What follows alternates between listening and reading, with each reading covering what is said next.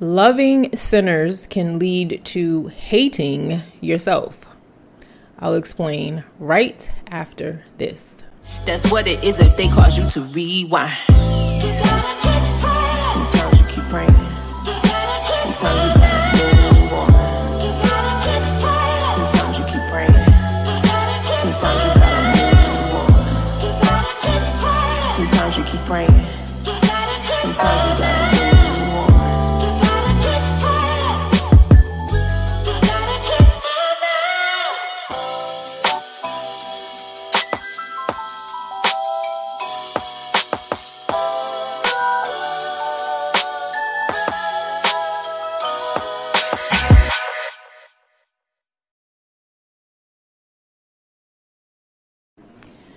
I left this church meeting confused and ashamed for trying to reconcile with an abuser. So what happened? Before I tell you, let me just say, peace, Truth Tribe. If you're already a part of the tribe, if you are not, peace. I'm author, counselor, and coach Zara Hairston, helping you remember that love doesn't lie or expect you to live one. Why? Because we're not supposed to be a fool for love. Love is wisdom. And that wisdom, that divine wisdom, is so healing. Okay, so here is the story. This girl at my husband's church, who was my boyfriend at the time, seemed to really hate me. She didn't say it, but she would just do really nasty, terrible things to me, like ignore me or cut me off or isolate me from conversations. Or if she saw me getting close to some of the people at the church, she would interrupt and kind of like start talking to them about something else. She would stand in front of my husband with jeans that said fatty girl on the back of her behind, and she would bend over and just ironically had to pick something up in front of my husband. I'm very new in my understanding with the Most High. So I didn't know how to deal with this person. All I'm being taught in that religion at the time, which was Christianity, was to love your enemies. And so I said, I'm going to write her a letter with hopes to resolve this unknown problem.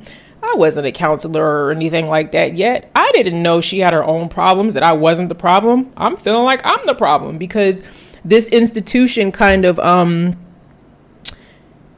creates this idea that if something's wrong, it must be you first. And we should examine ourselves. It's appropriate to examine our hearts and ourselves, but abusive, toxic people, you got to be a little careful with them.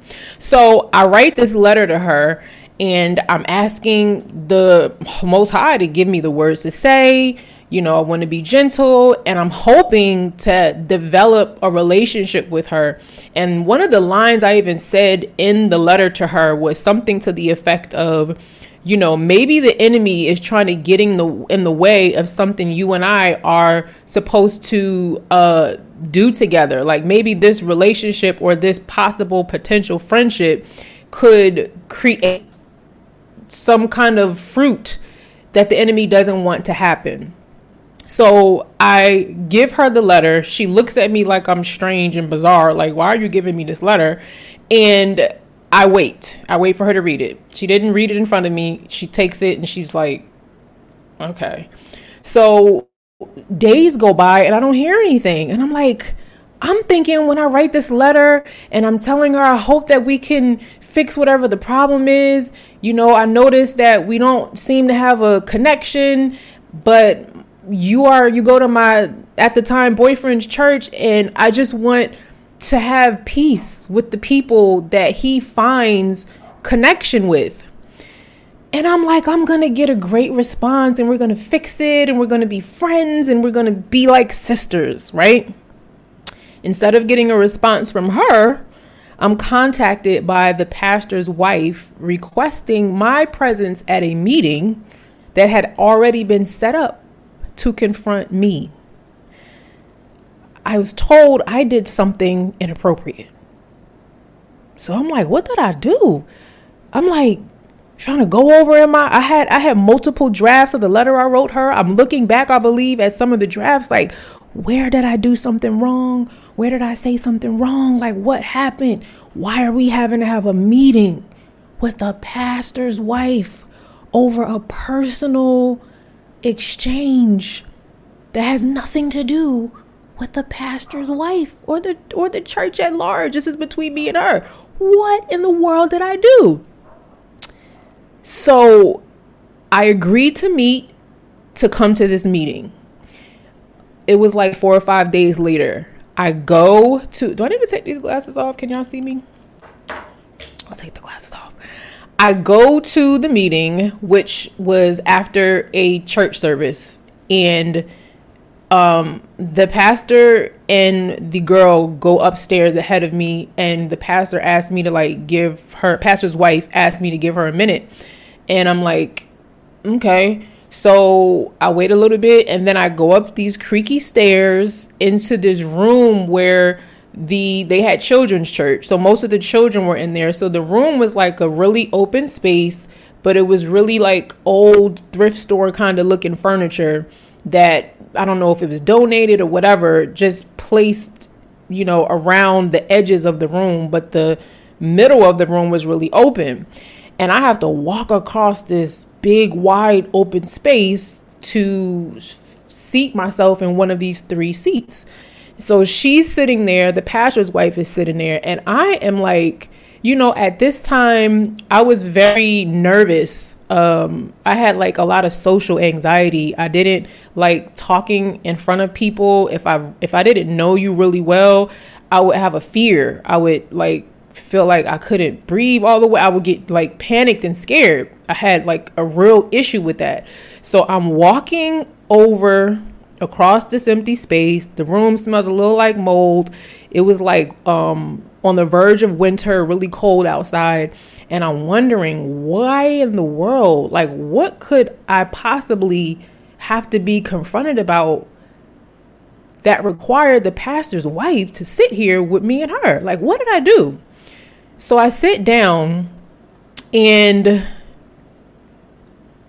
I'm hopeful still to fix the issue and like gain a sister. I was so naive. I didn't see the signs. I couldn't read the room the way I can read rooms now. And I sit down very naive, like I'm about to gain a sister. Excuse me. Whatever's going on, we're going to resolve it and we're going to fix it. No, I only left that meeting demonized for practicing what I'd read in the actual Bible, and was told that it was inappropriate to write her a letter, and that in true Christianity, I should have confronted her face to face, and that writing a letter is not something that they deem acceptable. What? They wrote letters in the Bible. That's what the pages are full of, but we who believe the Bible can't do that? Was I a sinner because of my letter? Did my actions upset the Most High the way it had upset them? I was so confused. I only wanted to reconcile with someone. But this is the difference. Reconciliation takes on a different face when it deals with an unrepentant person or it deals with an abusive or toxic person. It looks a lot different. And often when we're told to love a sinner, we're not taught how to do that, because we cannot love them the same way that we love healthy people, or we'll end up hating ourselves and abusing ourselves trying to do it. And that situation was the first of many times that religion would teach me that loving sinners often meant hating myself. And also that I was experiencing what some refer to as religious trauma. Others call it spiritual abuse. If you give me a minute, I will share 3 serious problems that spiritual abuse can cause. If you struggle with any of them, it could be due to religious trauma. And we're going to talk about that in 1 minute. Healing from hurt is a journey that sometimes can feel really terrible and even more scary to go at that alone. I know, not just because I'm a counselor and coach today, but because I was there way before I found my way. And that's why I created the Truth Tribe Partner Journey, to specially match like-minded souls who are already on their own personal healing journey and connect them through what I call self-care partnership. So that connection replaces what once was a very fearful, lonely trip. Your partner is waiting, so you don't have to heal alone anymore. Submit your info today for the chance to get matched with your self-care partner before the waitlist closes.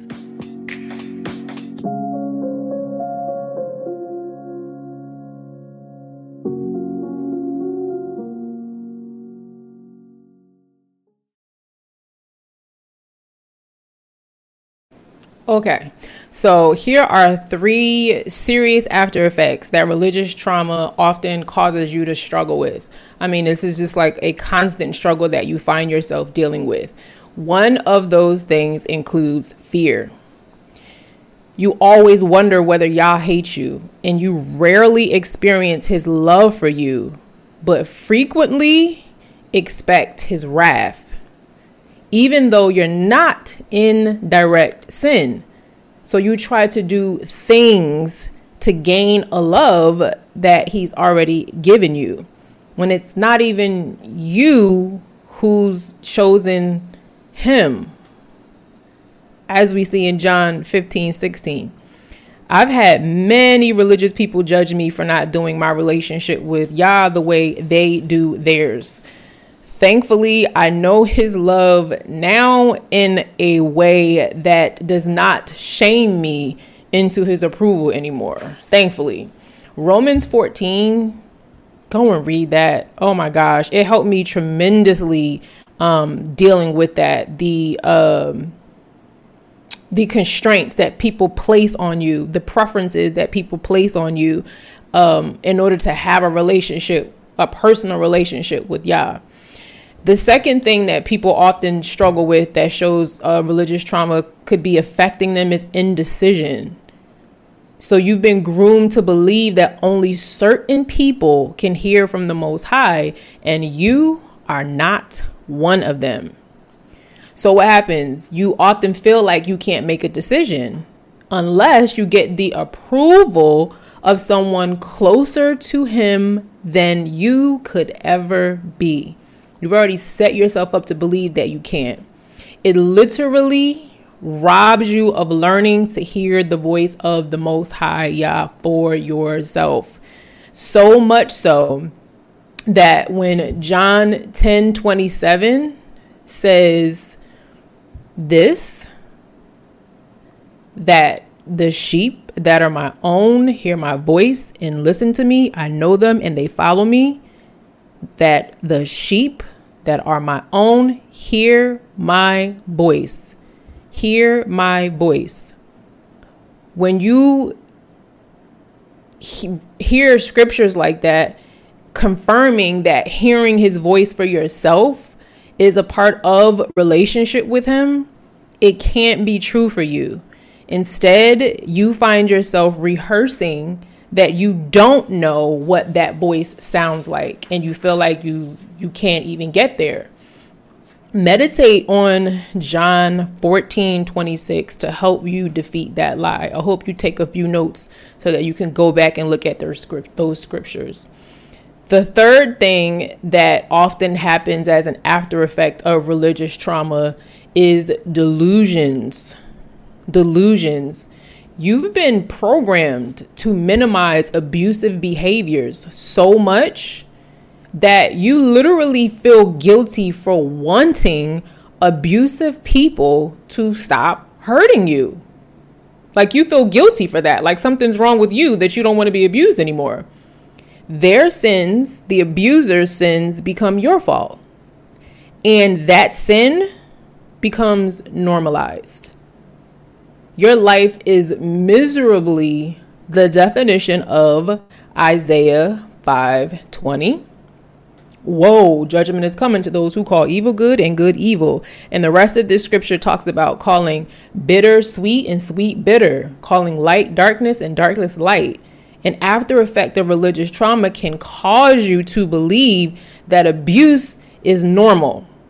cause you to believe that good is evil and evil is good. Delusional. It's just backwards. Instead of believing scriptures like Ephesians 5:11, which share that we are not supposed to participate in worthless and unproductive deeds of darkness, but to instead what? Expose them. Expose them. But oftentimes when you tell on somebody or you say what somebody's doing, you are called evil. Good is called evil and evil is called good, you know? And so you don't want to expose it. And it becomes really hard. So how do you move forward from that? Well, obviously you can talk with a counselor about the 3 things that we've already talked about that I've listed, but you can also complete a really simple exercise that I've created for you. And I'm going to show it on the screen, and you can just take a screenshot or you can just draw it yourself. It's really pretty simple. So this is what the exercise looks like. You have these columns here in rows, and you have the 3 things that we've talked about: fear, indecision, and delusions. On the top part, you're going to list a situation that you believe created fear in you as it relates to religion. And when I talk about religion, I'm not just talking about having a relationship with Yah. Those are 2 different things. Religion is a system. Relationship with the Most High is not a system. So I'm talking about an institutionalized system that creates controlling, legalistic demands on you that constitute that abuse is conducive to your belief. It's very dangerous. And so think about the first time that you felt fear. You know, often we will see people who say they love Yah promoting fear, when scripture tells us, I don't give you the spirit of fear, but of power and of love and a sound mind. But they thrive on fear. And unfortunately, so many of us who are melanated, we have a lot of trauma. And so when we're not healed from that trauma, we just reproduce it. And that's why it's often narcissists, for example, they love religion because they're able to become leaders, abuse, and control people. They feed off of the attention. They get to feed their ego by being the only one who can hear from Yah, and you have to go to them to know what you're supposed to do from Yah. You're not supposed to know his voice. Bump that my sheep know. You ask me and you'll know through me. You'll know through what I say. That's how you'll know what to do. They love that position of authority because they want to control. So you'll find a lot of narcissists that thrive and lead and have leadership positions in religious constructs because they like that ego fed and they abuse people. So oftentimes when you were in a church system or any kind of religious system, I found even dealing with, Hebrew Israelites, it's been the same thing. That's why I don't attribute myself to certain sects or sects as sects, camps or this or that, because anything that I have to be like you in order to be that thing is very controlling and dominant. And the Most High does not love us in that way. He doesn't love us through domination and control. So that is something to really consider when you do this exercise. So go back and think about the first time that you felt fear. Think about currently when it comes to religion, not relationship with Yah, but religion. What are the fears that you have? If you start listing them, you can track back where they came from. Where were you hearing it? How was it presented to you? How was it given to you? So list the situation, and then under that, list some adjustments that you can make. What are some things that you can change now that you are aware? This exercise can basically give you an awareness of what is happening to you so that you don't just live in it. You're aware of it, and you can, I talked about in a post on YouTube community tab earlier today, as you think, so you are. If you don't process these thoughts, you're just going to become them. So think about, what happened in a religious construct that made you feel a lot of fear, and how can you adjust that? What are some things you need to think differently about? What are some new decisions you might need to make when it comes to isolating yourself with others who live and thrive off of a fear-based construct. The next thing is indecision. Same thing. Think about, a situation in religion that made you believe that you can only know what the Most High is saying through another person. You have to get permission or approval to even go to the Most High from them. What were some of those things that happened to you? What created that belief in you?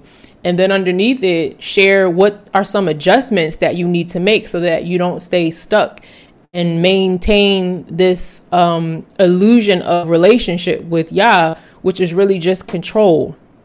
And then delusions.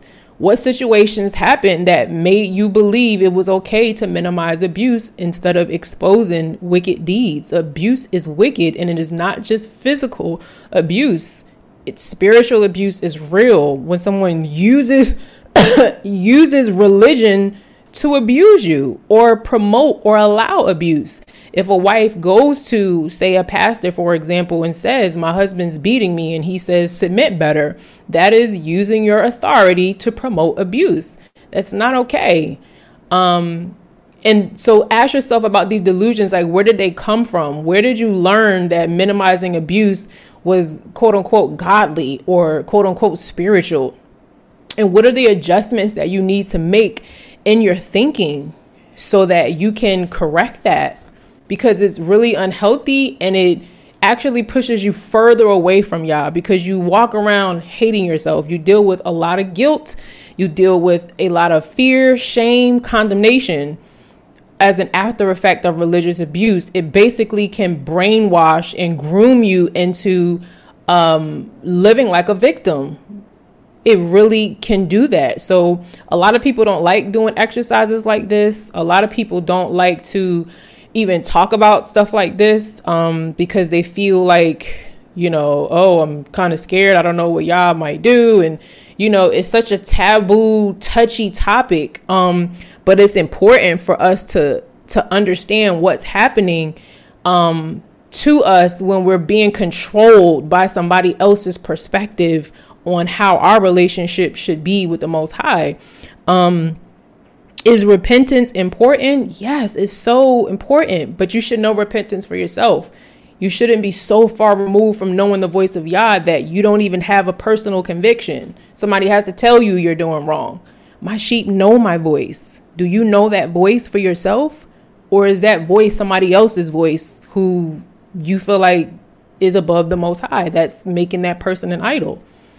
So I hope that this exercise will help you. I hope that you'll take a look at it and you'll do it because it's really my goal to help you get free from toxic mindsets and relationships. They really limit the fruit of the Ruach HaKodesh or Holy Spirit operating in your life. And you'll find that you're actually living unto an idol.